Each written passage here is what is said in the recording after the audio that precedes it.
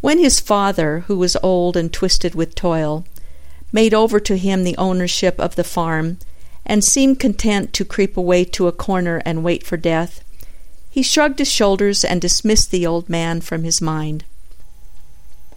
In the room by the window overlooking the land that had come down to him, sat Jesse thinking of his own affairs. In the stables he could hear the tramping of his horses and the restless movement of his cattle. Away in the fields he could see other cattle wandering over green hills. The voices of men, his men who worked for him, came in to him through the window. From the milk house there was the steady thump-thump of a churn, being manipulated by the half-witted girl Eliza Stoughton. Jesse's mind went back to the men of Old Testament days, who had also owned lands and herds. He remembered how God had come down out of the skies and talked to these men, and he wanted God to notice and to talk to him also. A kind of feverish, boyish eagerness to in some way achieve in his own life the flavor of significance that had hung over these men took possession of him.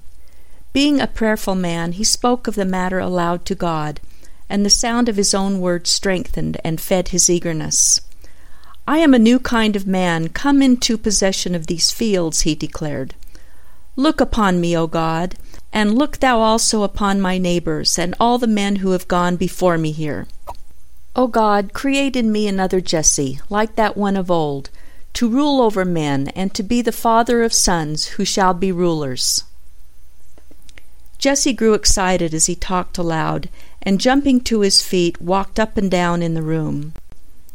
In fancy he saw himself living in old times and among old peoples. The land that lay stretched out before him became of vast significance, a place peopled by his fancy, with a new race of men sprung from himself. It seemed to him that in his day, as in those other and older days, kingdoms might be created and new impulses given to the lives of men by the power of God speaking through a chosen servant. He longed to be such a servant. "It is God's work I have come to the land to do," he declared in a loud voice, and his short figure straightened, and he thought that something like a halo of godly approval hung over him.